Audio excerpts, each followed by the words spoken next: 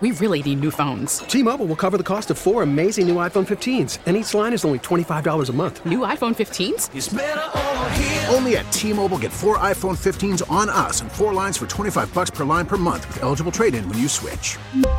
Minimum of 4 lines for $25 per line per month with autopay discount using debit or bank account. $5 more per line without autopay, plus taxes and fees. Phone fee at 24 monthly bill credits for well-qualified customers. Contact us before canceling account to continue bill credits or credit stop and balance on required finance agreement due. $35 per line connection charge applies. See T-Mobile.com. Now, with the MLB app, you can get baseball your way. Pick your favorite team, your favorite players, and get customized highlights, stories, and breaking news right on your home feed. Follow the action with Game Day, where 3D replays add another dimension. Plus, notifications can keep you connected to every pitch, every hit, every game. The MLB app. Baseball your way. Download it now for free from the App Store or Google Play. Blackout and other restrictions apply. Major League Baseball trademarks used with permission. All right, welcome in, and we are with you all the way up until midnight. So if you want to weigh in on this one after the Sox take out the Cardinals 6-5, man, that got way too close for comfort. You certainly can weigh in. 617-779-7937, the number. What did you make of Tanner Houck in the ninth inning? Obviously not particularly sharp, but he did come back and have the huge strikeout, of course, over Paul Goldschmidt. Also on the table, Michael Wacha's performance, and we got an update on Nathan Eovaldi, that he's progressing slower than the Red Sox originally thought as he makes his way back from low back inflammation. So all that on the table at 617-779-7937, the number. Oh, and the other big thing is this. Is this the night that gets Trevor Story back on track? Because it did feel like after what transpired yesterday, this is a really important game for Trevor Story. And I felt like, okay, if he didn't get a hit tonight, you may want to give him a mental day and give him a break because he had really been struggling at the plate. But it did feel like maybe tonight's effort gets him going again. Because, look, and I know that it wasn't exactly the biggest hit in the world in terms of he didn't crush the ball, but he did what he needed to do there when the Red Sox had an opportunity to take that lead when Story comes up. And I think it's really important that guys get on in front of Story because he is a really good run producer. But in that bottom of the fourth inning, it's a 1-1 game, and you have J.D. single to start off the inning. Then Bogarts doubles to right field on a two-seamer that was up and in. And this is a really good inning for the Red Sox just from a hitting standpoint where J.D., as we've come to know with J.D., he goes the opposite way. Bogarts does the same thing. He got a two-seamer up and in. He hits that the opposite way. Verdugo, a swinging bunt. Verdugo did not have a good night at the plate whatsoever. But then Story comes up. And this felt like this is a really big moment for Story. He had a couple of really nice plays in the field tonight, and he's been great in the field all season long. But nonetheless, Story then singles away from the shift. Now, he did hit at 101.8 miles per hour off the bat, but it was one of those things where he just hit it away from the vacated shift. You bring in 2 runs there, you make it a 3-1 game. And if you look at Story, he still provides really good defense throughout the season he has. Now, yesterday they had that whole miscue. Cora talked about that. That was more on Duran than it was Story. Duran should have called off Story and taken charge there. But the overwhelming point is he goes 0 for 5 yesterday. He has the 3 strikeouts. He's in a real big slump right now. You needed to get him going. And he made big contact later on in the game. Didn't get a hit for it, but a nice swing. You do wonder if this sort of gets him going after the performance tonight. All right, before we go any further, let's hear from the manager, Alex Cora. Yeah, I mean, he did a good job. Good fastball, good changeup. Pitch inside against those guys. And he did a good job in that spot. It was, with all the righties behind, we went to Schreiber, well rested, and just pushing, where we did, and gave us a chance to win. But he wasn't feeling great in Seattle, and for him to bounce back, I know, he won't say it, but I know it was a good one for him, important for him, and he's a pro. He prepares, he makes adjustments throughout the game, and. We talk about it, what he did towards the end of the season last year, making adjustments, getting away from what they were trying to do early on. Although early on it worked, but he felt like he needed to make adjustments, and he's been solid. He's been solid. Anything of that for him, especially winning right now, just the Cardinals, especially I mean, veteran.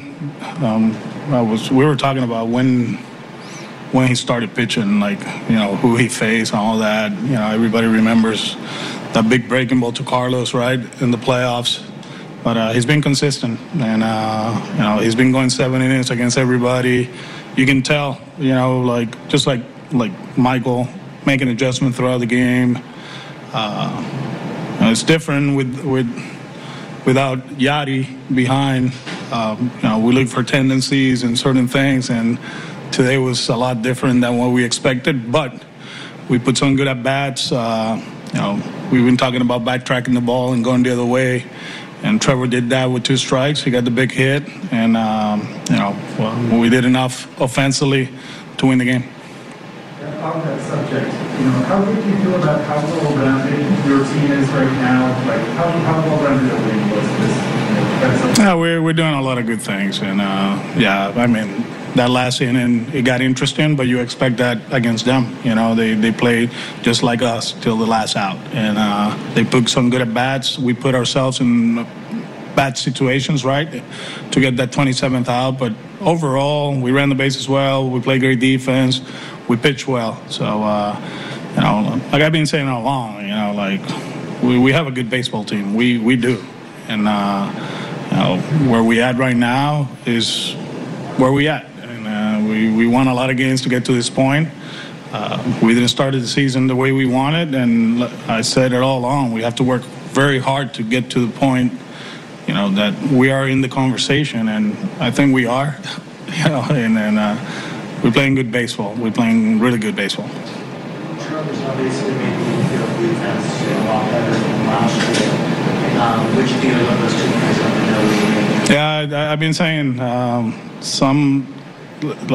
I play with some good defenders, and the combination of being quick and fast, not too many guys have that, and he gains ground. He does, and I know a lot of people have their doubts with the throwing part of it. It's been money on the run, taking his time. There was actually, he made all those plays. The one with men at third, I think it was 2 outs in the 5th. The backhand in the shift. For me, that was the toughest play of them all, because you have to be on point on the grass, get through it, and put it on money at first base.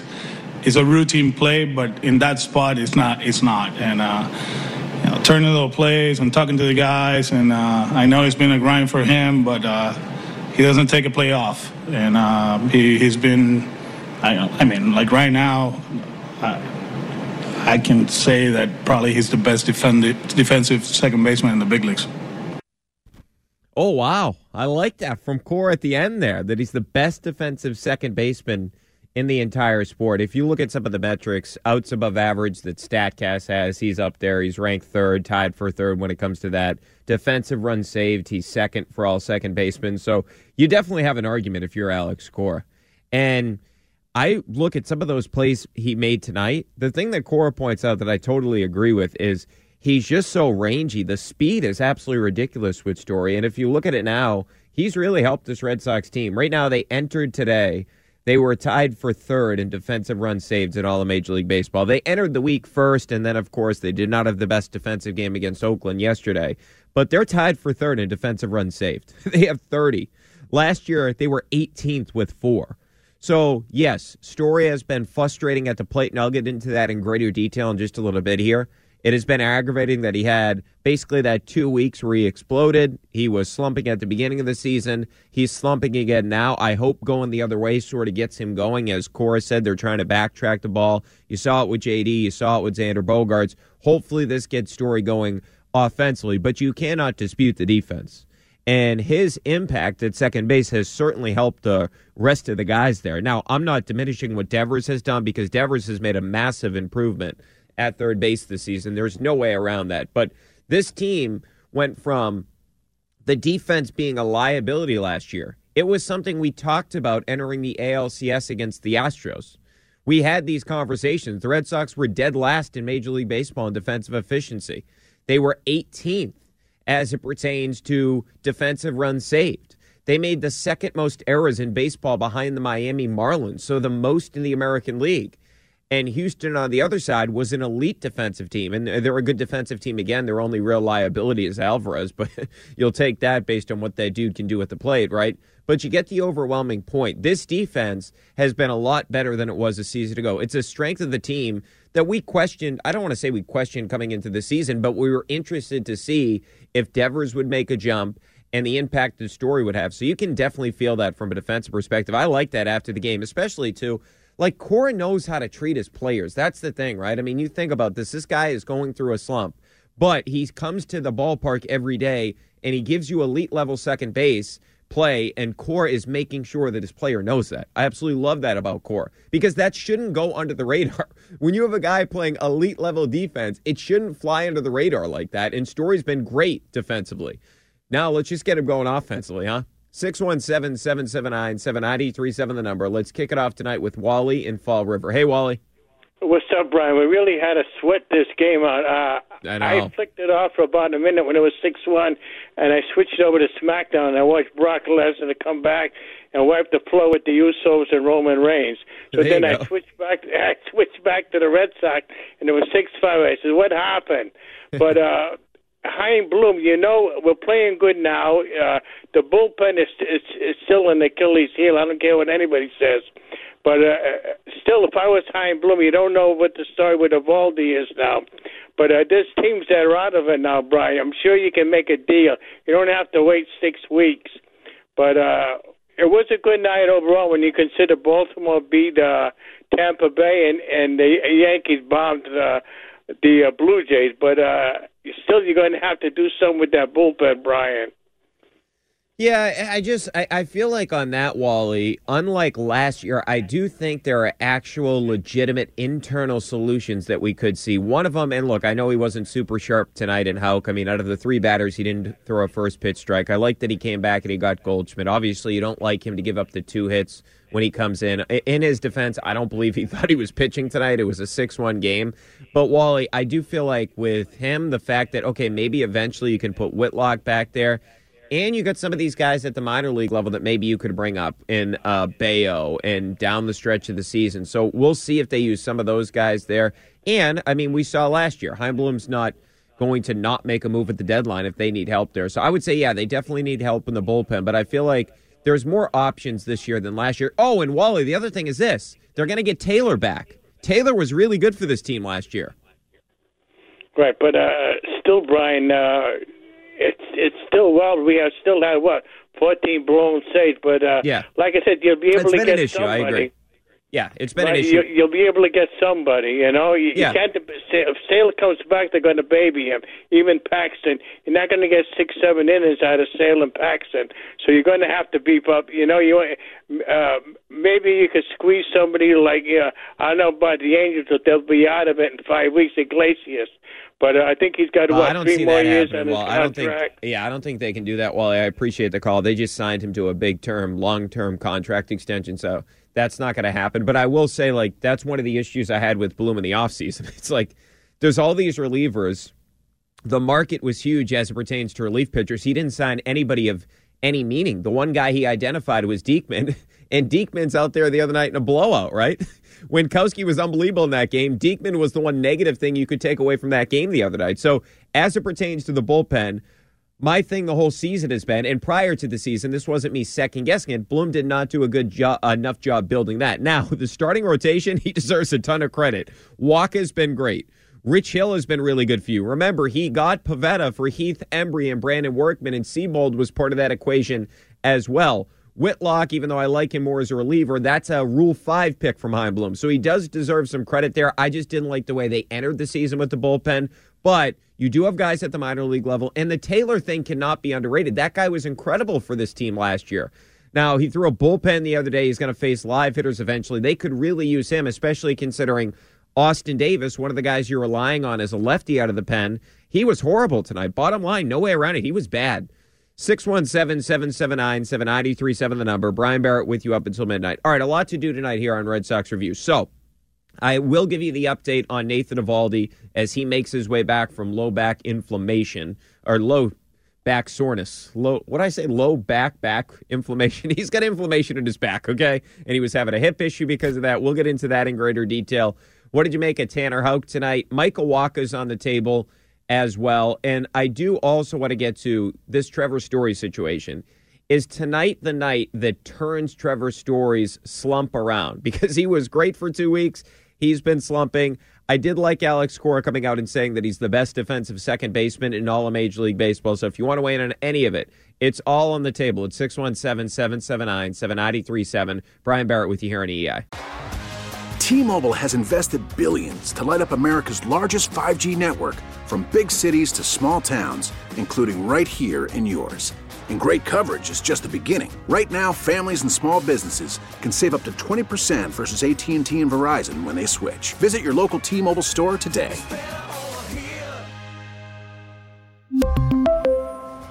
Plan savings with 3 lines of T-Mobile Essentials versus comparable available plans. Plan features and taxes and fees may vary. After the end of a good fight, you deserve an ice-cold reward. Modelo, the mark of a fighter. You've earned this rich golden lager with a crisp, refreshing taste. Because you know, the bigger the fight, the better the reward. You put in the hours, the energy, the tough labor. You are a fighter, and Modelo is your reward. Modelo, the mark of a fighter. Drink responsibly. Beer imported by Crown Imports, Chicago, Illinois. We get it. Attention spans just aren't what they used to be. Heads in social media and eyes on Netflix. But what do people do with their ears? Well, for one, they're listening to audio. Americans spend 4.4 hours with audio every day. Oh, and you want the proof? Well, you just sat through this ad that's now approaching 30 seconds. What could you say to a potential customer in 30 seconds? Let Odyssey put together a media plan tailor-made for your unique marketing needs. Advertise with Odyssey. Visit ads.odyssey.com.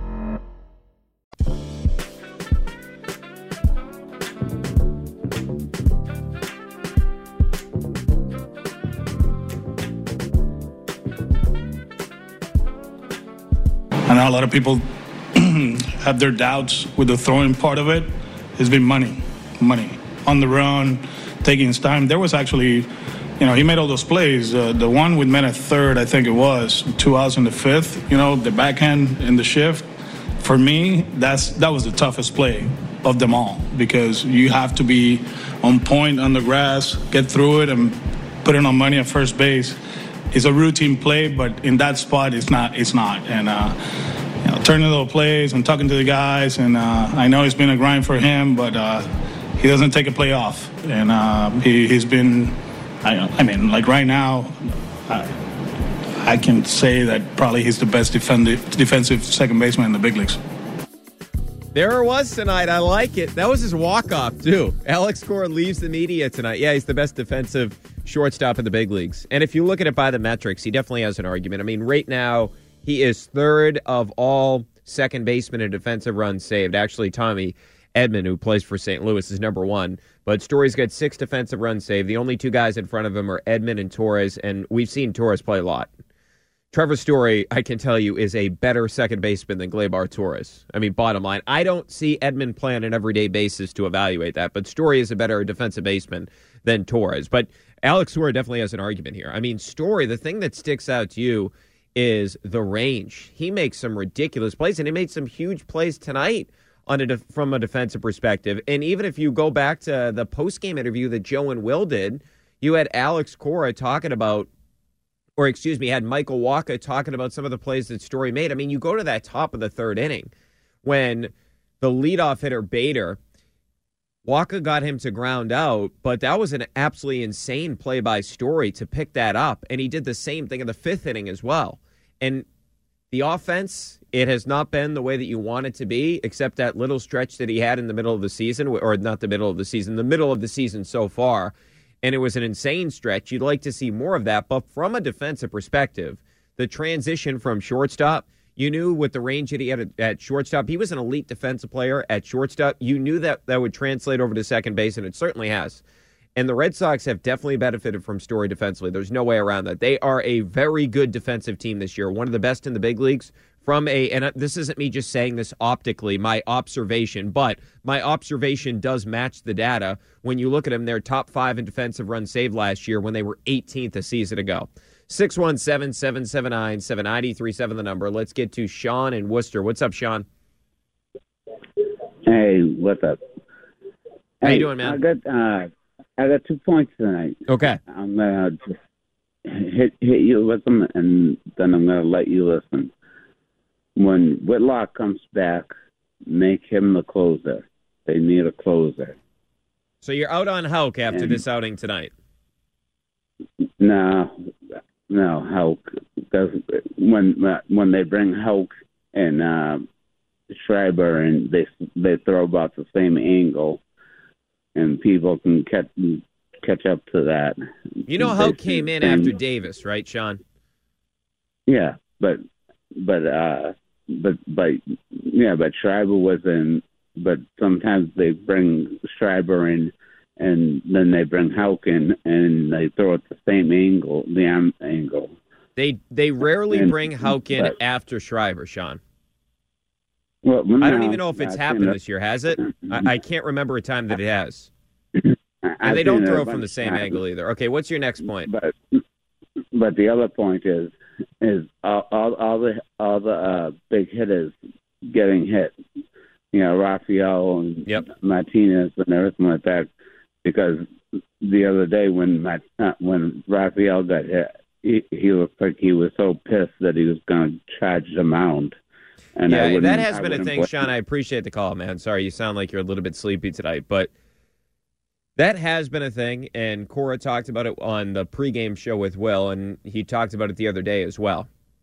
It is getting a little bit ridiculous, and I do agree with something that Cora said, and I'll make it a little bit more colorful, but Cora talked about the fact that it's fine to pitch inside, but you can't keep hitting guys. And that's where I look at some of the stuff that's happened over the past couple of days, especially with this Oakland A's team. If you're not good enough to pitch inside, you shouldn't be doing it because it's dangerous. These guys, Rafael Devers could have been injured for a while. Xander Bogaerts got hit tonight, right? We see it all the time. Teams are trying to pitch this Red Sox team inside. If you cannot do it, you shouldn't be throwing 95 at guys, okay? That's the reality of the situation. And I don't like it whatsoever, okay? And I understand they're not trying to do it, but be professional about it. It's unprofessional to continue to hit guys, and we saw it with this damn Oakland A's team. And I will say this, we saw it with the Seattle Mariners as well. So this is the problem. The Red Sox offense, not the problem for the Red Sox, but the Red Sox are really good right now. So teams are trying to get them off the plate. They're throwing them inside, but they're not good enough. And if you're not good enough, the reality is that is damaging. You can injure a guy for the season the way that you're doing this crap. So enough's enough with hitting this team. Now, I don't have a problem with a guy like Wainwright doing it because he's been an outstanding pitcher for a number of years. That guy's a professional. But that crap that was going on with the A's and that crap that was happening with the Seattle Mariners, that crap is not professional.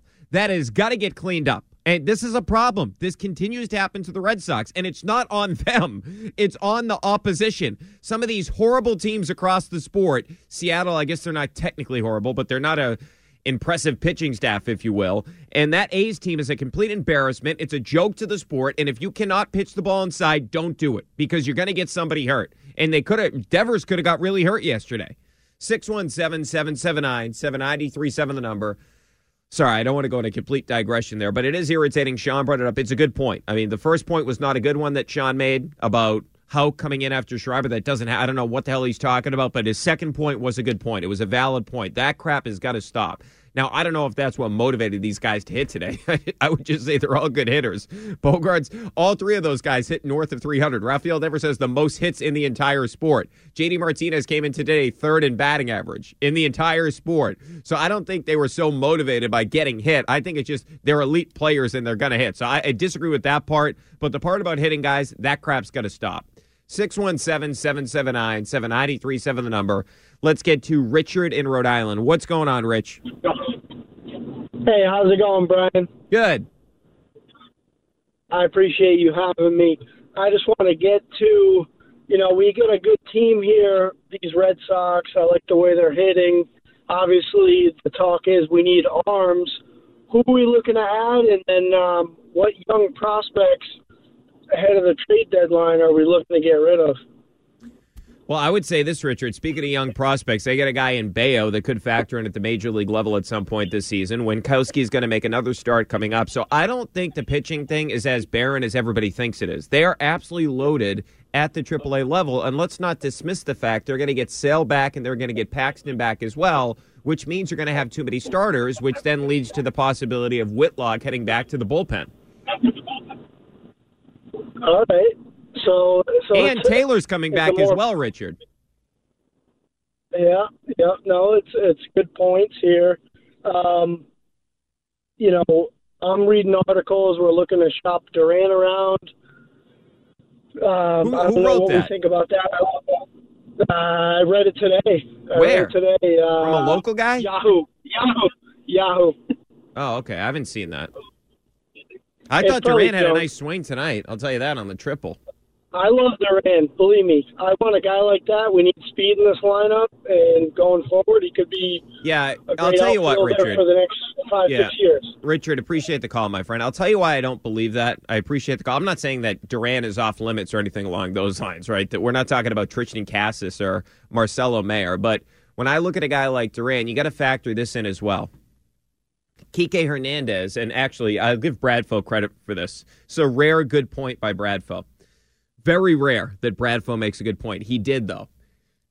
Think about Kike Hernandez, who is on the injured list right now, but also he's in a walk year. He's a free agent after this season. So when you look at it from that perspective, Duran could step in and be a starter in that outfield next season. So that's something to keep in mind when you're looking at Duran. Look, I'm not saying that the Red Sox are not going to add a bullpen arm, but I feel a lot better than I did like 2 weeks ago based on what we've seen and based on some of the moves that are being made at the minor league level, the progress of Sale and hopefully Paxton as well. And then you do have the leeway down the stretch here to move Whitlock. Now, Cora did say today that Whitlock is expected to be activated after the 15 days, and he will go back into the rotation, but that's for now. That could eventually change. 617-779-7937, the number. Let's get to Steve in Framingham. What's going on, Steve? Hey, I like what you're saying about Trevor Story, and I'd called you before about Jarren Duran, and you weren't a fan a few weeks ago, but I'm hoping he sticks and he hits for them. I was just going to give you a little history, too. One of the things I like right now with the Red Sox, especially with Duran up and Franchi Cordero, it's they talk about Eli Whitney, interchangeable parts, right?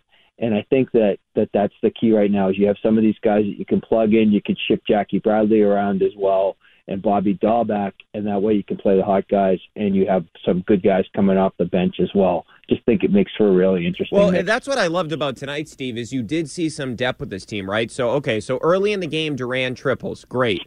And he actually made some nice plays in the field. I don't think he has a great jump out there, but he makes up for it rather with his speed. Now, that's just me. I just don't believe he has a great jump out there, but he made a really nice catch tonight.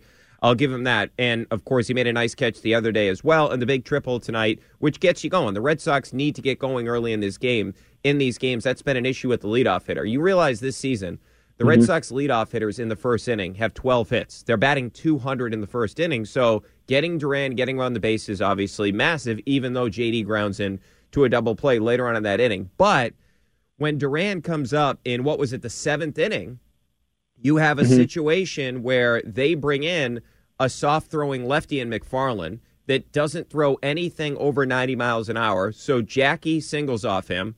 The idea was, hey, get Jackie out and let's get out of the inning. The plan was for him to face one batter, but he has to face three, so then Cora counters, to your point about depth, they take out Duran, they pinch hit Bobby Dahlbeck, and he doubles on that changeup that was down in the zone. Soft-throwing lefty, perfect matchup for a guy like Bobby Dahlbeck, and that's something until the trading deadline last year. The Red Sox really did not have depth. Remember, Steve, we were going through the Danny Santana thing. Remember that guy? Oh, my God, did he suck. So now you actually have some legitimate depth. I'm with you on that. And I think, too, if you get Verdugo batting fifth and you get Trevor Story batting sixth, that's a very deep lineup, right? Yeah. And then you have a few guys hitting behind him. But if you can get somebody like Duran at the top of the lineup hitting, and then you have really, all-star players, 2, 3, and 4 coming up right behind him, that they're going to be in good shape. And again, Yankees are ridiculous right now, right? But it's a long season. Yeah. And you watch and look, I don't care, Steve. Like, I don't really care. Like, yes, I know when they won the World Series at 18, they won the division, but they didn't win the division in 04 when they won. I don't care about winning. Right. I just care about getting in the tournament, and this team's going to get in the tournament. Absolutely right. Like the Braves last year, right? They got in. They were like an average team, and then all of a sudden they got hot. They're wild cards. Yeah, the Sox could do it. They get some pitching, and I like too if Sale comes back too. The pitching depth's going to look a lot better. Yeah, so and that's I'm another. Excited. I think it'll be good. Yeah, Steve, be a good summer. I appreciate the call, my friend. That's another interesting thing. Cora said that he's further along this year than he was last year. Remember, he's coming back from the rib thing. Last year, he's coming back from the Tommy John. He's throwing 95, 96 the other day, which is obviously a good thing going forward. By the way, did you see who was tracking pitches when Sale was throwing the other day? Grant Williams. He's in the box. Didn't help Grant Williams in Game 6. Sale said, I think the quote was, "What are you doing here?" Yeah, he should have been getting ready for the game because Grant sucked, man. All right, 617-779-7937, the number. Brian Barrett with you up until midnight. So there's a lot of meat on the bone tonight with this Red Sox team. What do you make of Cora's comments that Story is the best second baseman in Major League Baseball? And do you believe that Story is about to go and get on one of these hot streaks again after being ice cold for a while?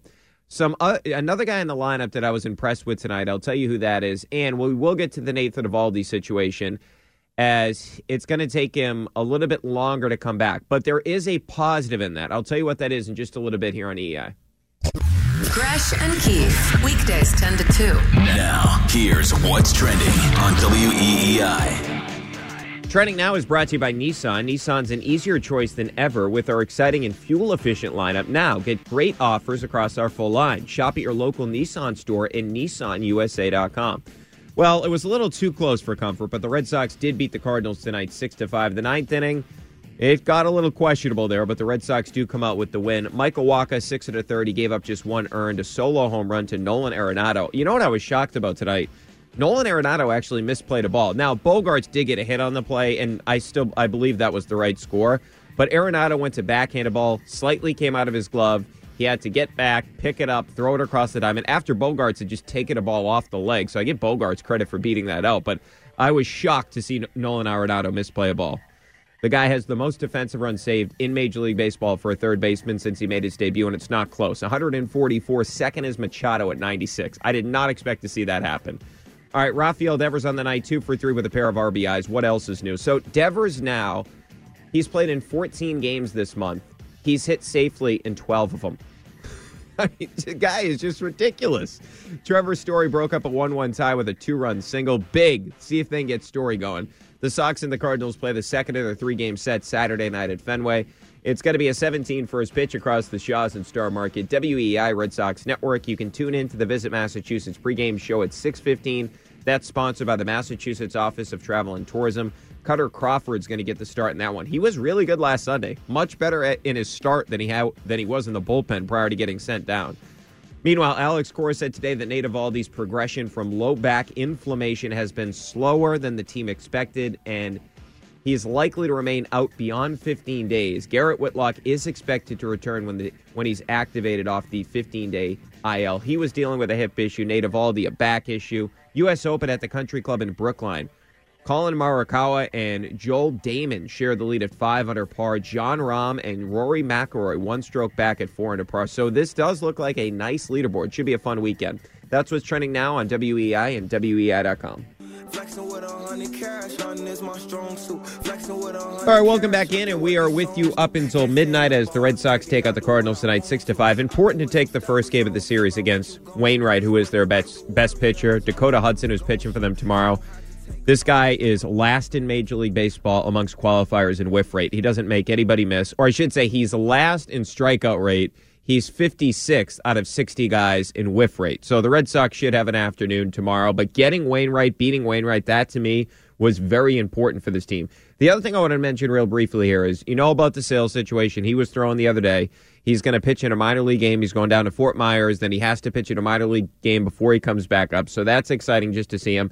And I do have more optimism. Guys are usually better the second year after Tommy John than the first year they come back. So I am excited about that. But I don't want to get too excited just because we have seen this with Sale before. But the other thing about Eovaldi not being available, The Red Sox are in a spot right now where they're starting to roll, so just make sure you get him back healthy, and that's what they're going to do. They're going to take care of the player. They thought he was going to be back sooner than he's going to be back. But the one silver lining in this is Winkowski, of course, he's going to pitch against the Tigers. I want to see Winkowski again because, yeah, it was against a very bad A's lineup, but the process was there with Winkowski the other day. He got a bunch of ground balls, and now if you look at it, and he wasn't even good in the opener, you look at his 8 innings, he has a 55.6% ground ball rate, which only 2 qualified starters have a ground ball rate north of 56% this year, and it's 2 really good pitchers, Framber Valdez and Logan Webb. The other thing is this. Now his launch angle is at 6 degrees. That's a ground ball. Only 4 qualified starters have a launch angle south of 6 degrees.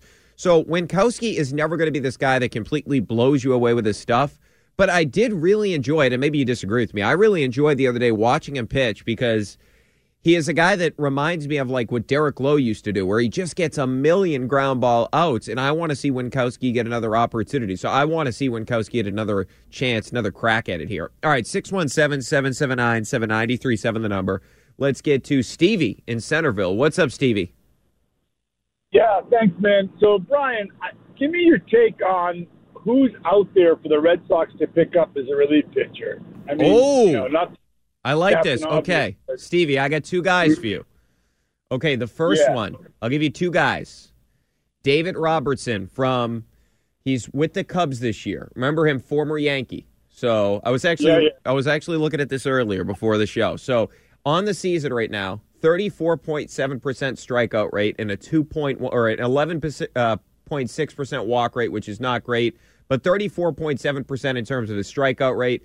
And opponents hitting 155. So that's one guy. The other guy who's a stud is David Bednar of the Pittsburgh Pirates. And if you look at his numbers this season, strikeout rate 35.6%, 5.9% walk rate, opponents hitting 162.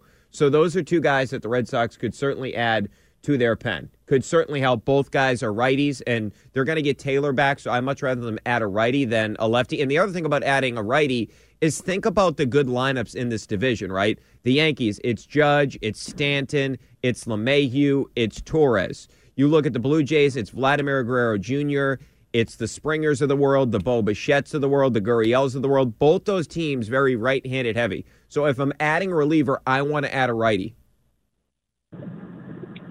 Do you think the Red Sox have the wherewithal and the commitment to win to make those signings?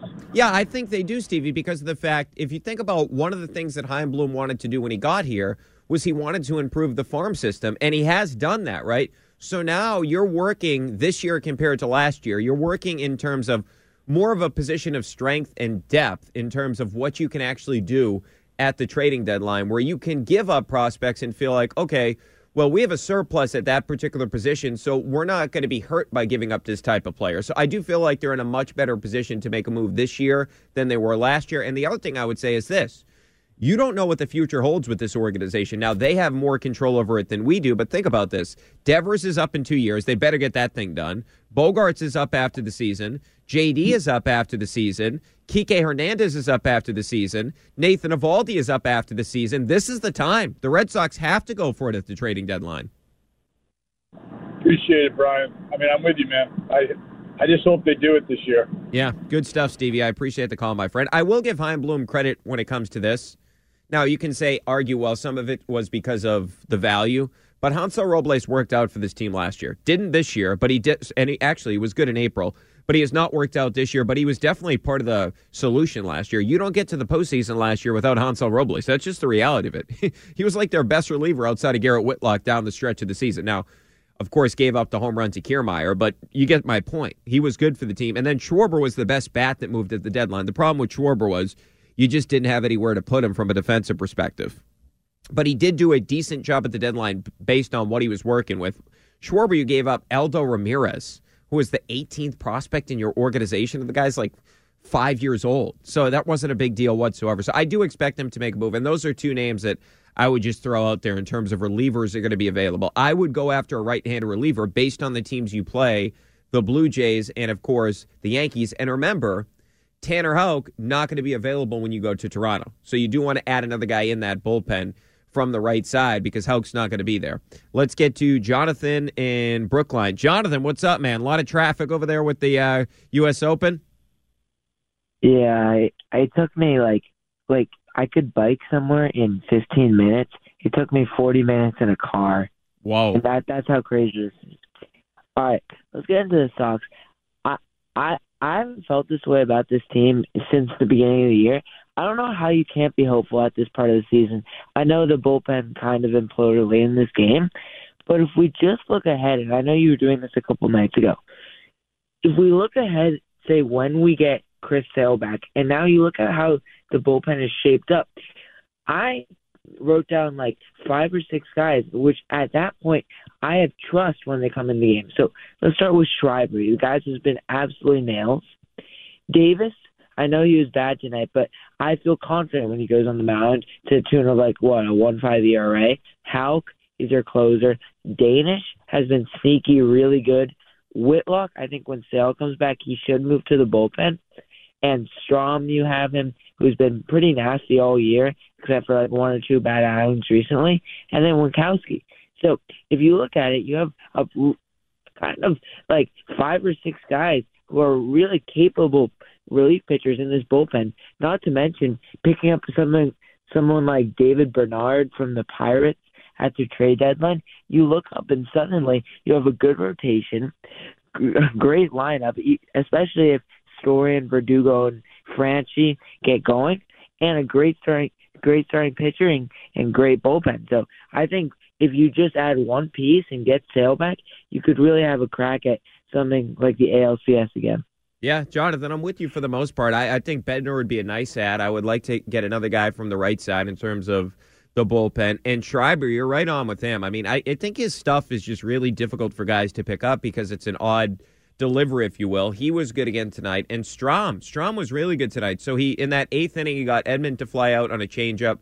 After he walked out of it, he comes back 2 impressive guys that you have to go up against, Goldschmidt and, of course, Arenado. He gets Goldschmidt to fly out weakly on a 4-seamer and gets Arenado to follow out on a curveball. So I like what we've seen from Strom so far this season. I would still like them to go out there and add another arm if they could in terms of the bullpen. But for the most part, I'm with you that the bullpen has looked a lot better as of late. It's just the guys, the Braziers of the world, the Sawamores of the world, the Diekmans of the world. Those are the guys that really cost you at the beginning of the season, and I want to see less and less of those guys.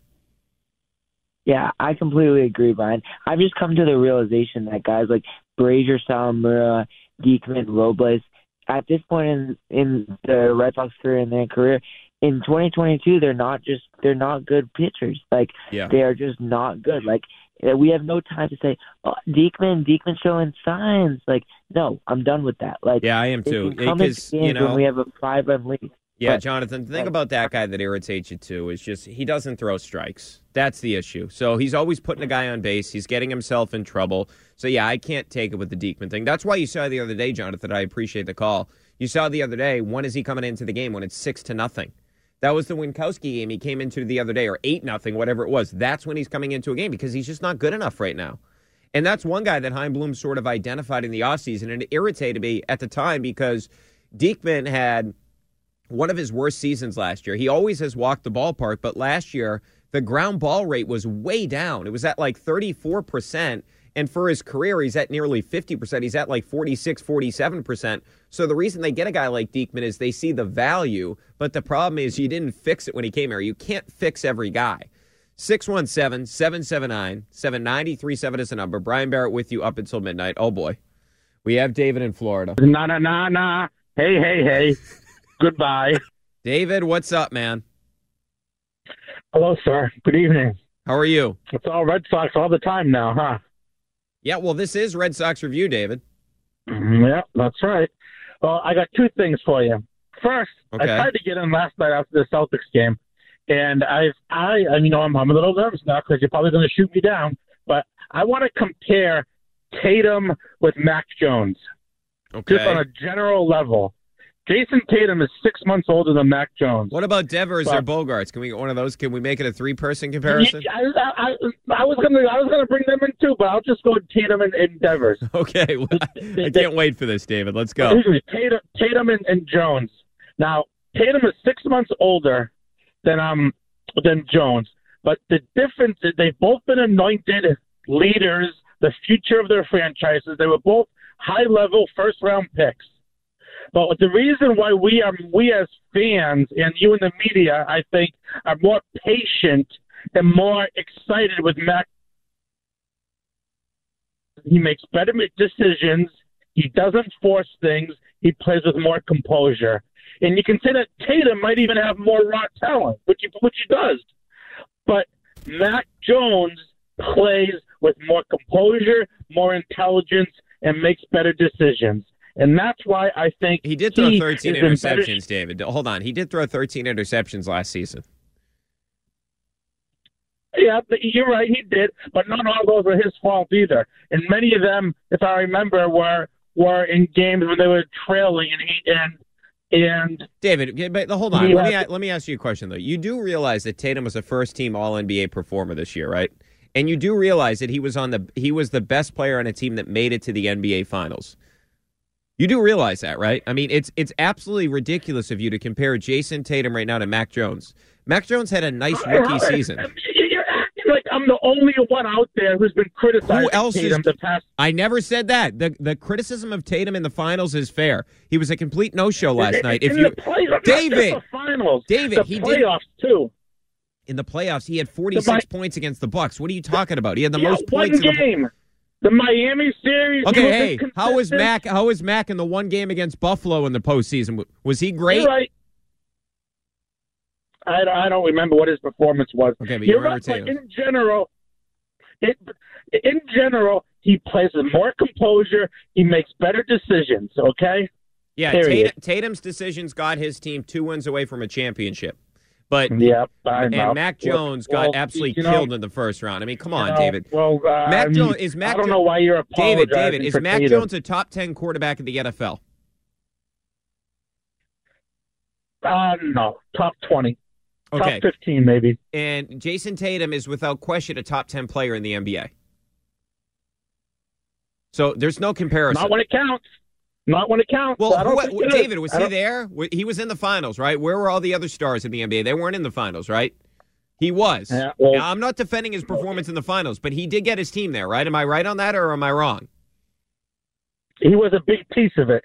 Yes, he was a big piece. He was the best player, David. What are you talking about?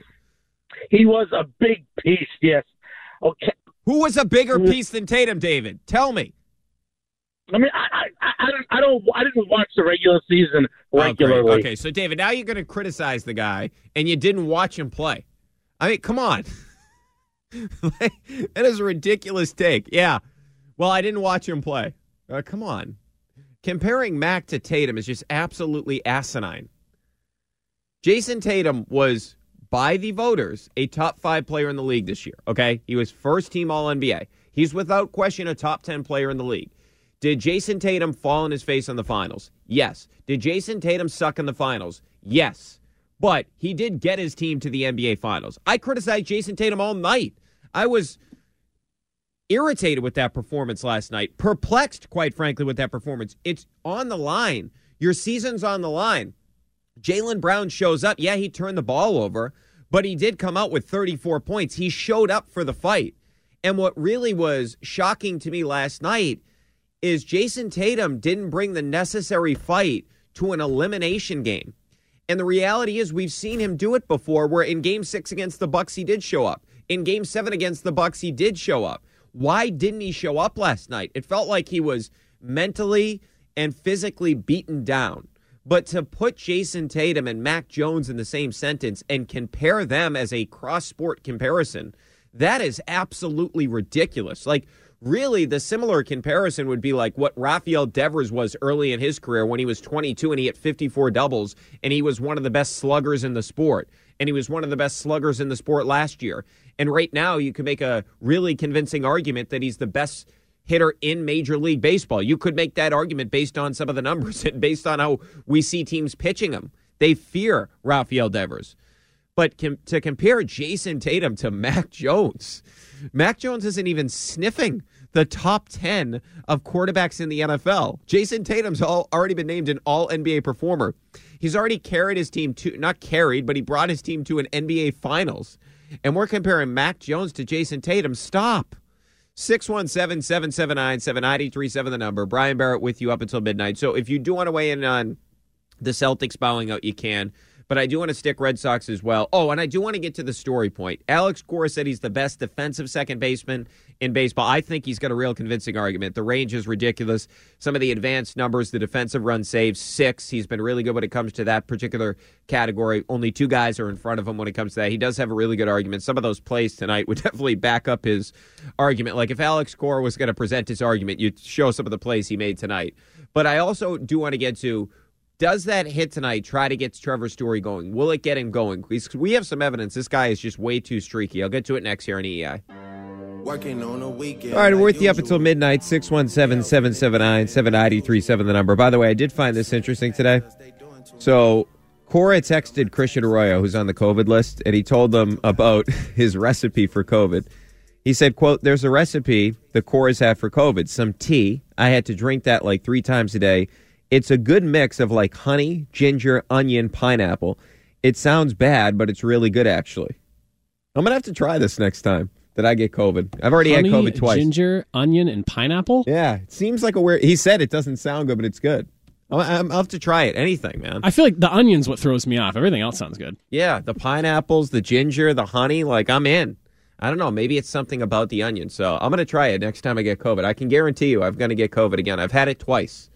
It loves I get all the shots, too. It just loves my body. So I'm sure at some point I'll get COVID again. Although I will say this, the first time I got COVID was like very early on in the process. That COVID sucked. Like I was like sick for 7 days. It was awful. I mean, I'm not trying to exaggerate. I didn't get like hospitalized or anything, but it was bad. Like I was out of it for a couple of days there. I had the body aches. It sucked. But the second time it was nothing. Like I was sick for like half a day and I felt fine after that. It was the Omicron variant. Omicron's got nothing, man. Okay? Omicron's weak. That's the weak stuff. Yeah, come on. The real COVID was the original. 617-779-7937, the number. Let's get to Mike. He's in Connecticut. Mike, what's up, man? What's going on, buddy? Hey, I haven't heard from you in a while. Where you been? I know, but you're not around, and with the West Coast games, and we were right about 6 games. We just had the wrong team. Yeah, you're right. The Warriors, man. That sucked. I'll tell you one thing, though, and I don't want to get on Tatum too much, but he was terrible, Brian. 18 points. Mike, how about this? How about this? He shot 24% in the fourth quarter in the series, and he had 18 total points. That's 3 per game, and it doesn't work out that way, but think about that. Your best player. He was the 6th leading scorer in the game last night. He sucked. But you know what, Brian? The whole thing, I know you watch every game. They were had 2-1. And Tatum started the downslide. They were had 2-1. They were up by 5 points. They had 14 seconds. I don't know what he did. He was dribbling the ball around, and he never even got a shot off, and that was it. They never won another game. I don't know if you remember in game 4 that was the issue. And in clutch time in that game, which is within 5 points, with the game with 5 minutes left in the game, when it's within 5 points, the Celtics were 0 of 6 from the field in that particular game. Mike, how about this? So, to your point, the Celtics took a 91-86 lead over the Warriors with 7:32 left in the fourth quarter of that game 4. They could have gone up 3-1. You know what the score was after that point? 228-190, plus 38 Warriors. Think about that. That's terrible. Yeah, horrible. But let's talk about our team that's still alive. You know, the only thing about how he just worries me, Brian. I don't think he's really got an out pitch for a left-handed batter consistently. You know what I'm trying to say? That's the key move they have to make. I understand your point. He's trying to throw that 2-seamer more. Last year he worked on the splitter, but he doesn't really throw that this year. I understand your point. His numbers have been good against lefties. I think they just think he can use the slider to get guys out. And his stuff is overpowering at times. But yeah, I understand your point. That was one of the concerns with him last year with the organization. They wanted him to develop a third pitch. That's why they wanted, or a fourth pitch, I guess, technically. They wanted him to develop something to get lefties out. So I understand your point on that. Brian, the only thing is they have the players, you know, the farm system is good. I'm not saying to give away the truth, but if you think Sale is back and healthy, you think Whitlock goes back in the bullpen, or are they going to try to go get a closer? Because the wild card now, is definitely in reach. Yeah, well, Tampa Bay, Mike, I think you can do both. I think you can push Whitlock back into the bullpen when Sale comes back, and I know the Red Sox said he's going to make his next start. Sale's not back yet, of course. And I think you can go get a guy. There's going to be relievers. Every year you can get a reliever. So there's going to be a reliever available if you want to get one. So I think you can do both. I don't think you have to limit yourself to one option. Let me ask you something, Brian, because I've been thinking about this, and he's a player that if they ever get him, and let's face it, they have the players to get him. If they ever get Soto, that puts them over the top, Brian. Yeah, would you make that move to try to get him? I mean, I believe he's one of the best 5 players in the sport, but I don't see that happening. That feels like, to me, Mike, more of if the Washington Nationals move on from that guy who did pass on $300 million, that's an offseason move, right? You don't make that move during the regular season. You make that move in the offseason because you bring everybody to the table. You put Juan Soto on the market. You're not just bringing to the table teams that are contenders. You're bringing in everybody. That guy's that good. Yeah, you know, though, Brian, you get him and you put him in a lineup where he can see some pitches. He's, you know, him and Devers, they're probably the 2 best young left-handed hitters I've seen in a long time. You know, they all say Bogart. The guy you have to keep is Devers. He is just a hitting machine. Yeah, I'm with you, Mike. Like, if I had to choose between the two, it would be Devers. I mean, Devers is not even the age, Brian. Even if they were the same age. I agree with you. I agree with you, Mike, but I don't know why you got to get rid of one of them. I think you can keep both. You're supposed to be the Red Sox, right? We just heard the Warriors ownership group talking about after the game. The Warriors spent more money on the basketball team than anybody else in the league because their ownership group is rich. The Red Sox are making a ton of money. Why can't you pay both? I don't care if you get penalized. Keep them both. Right. I agree with you. It's not like they charge $2 for a hot dog when you go to a game. I agree with you. They should sign both. But the thing is, and they're selling out Fenway for the Celtics. I mean, they got a new business now. You can have a Patriots watch party at Fenway next year. Let's go. Hey, Brian, I never told you this, but because you said the first COVID was the real COVID. Yeah, I had it death was on my face. Wait, say that again, Mike. I'm lucky to be alive. Sorry, Mike, you broke up. I had the COVID. No, the first COVID, I had it so bad, Brian. I didn't think I was going to make it. Yeah, but you did. I'll tell you. Yeah, in December of 20, I can't even describe how sick you feel, and horrible. When you can't breathe, there's not worse. Horrible. So you got the COVID before it even was a pandemic technically.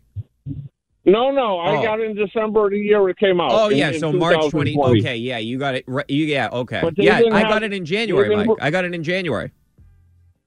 Did you go in the hospital? I was in the hospital 7 days. No, I didn't have to go to the hospital. That's unfortunate, though, Mike. I'm glad you made it. Yeah, that's 50-50 for a lot of people.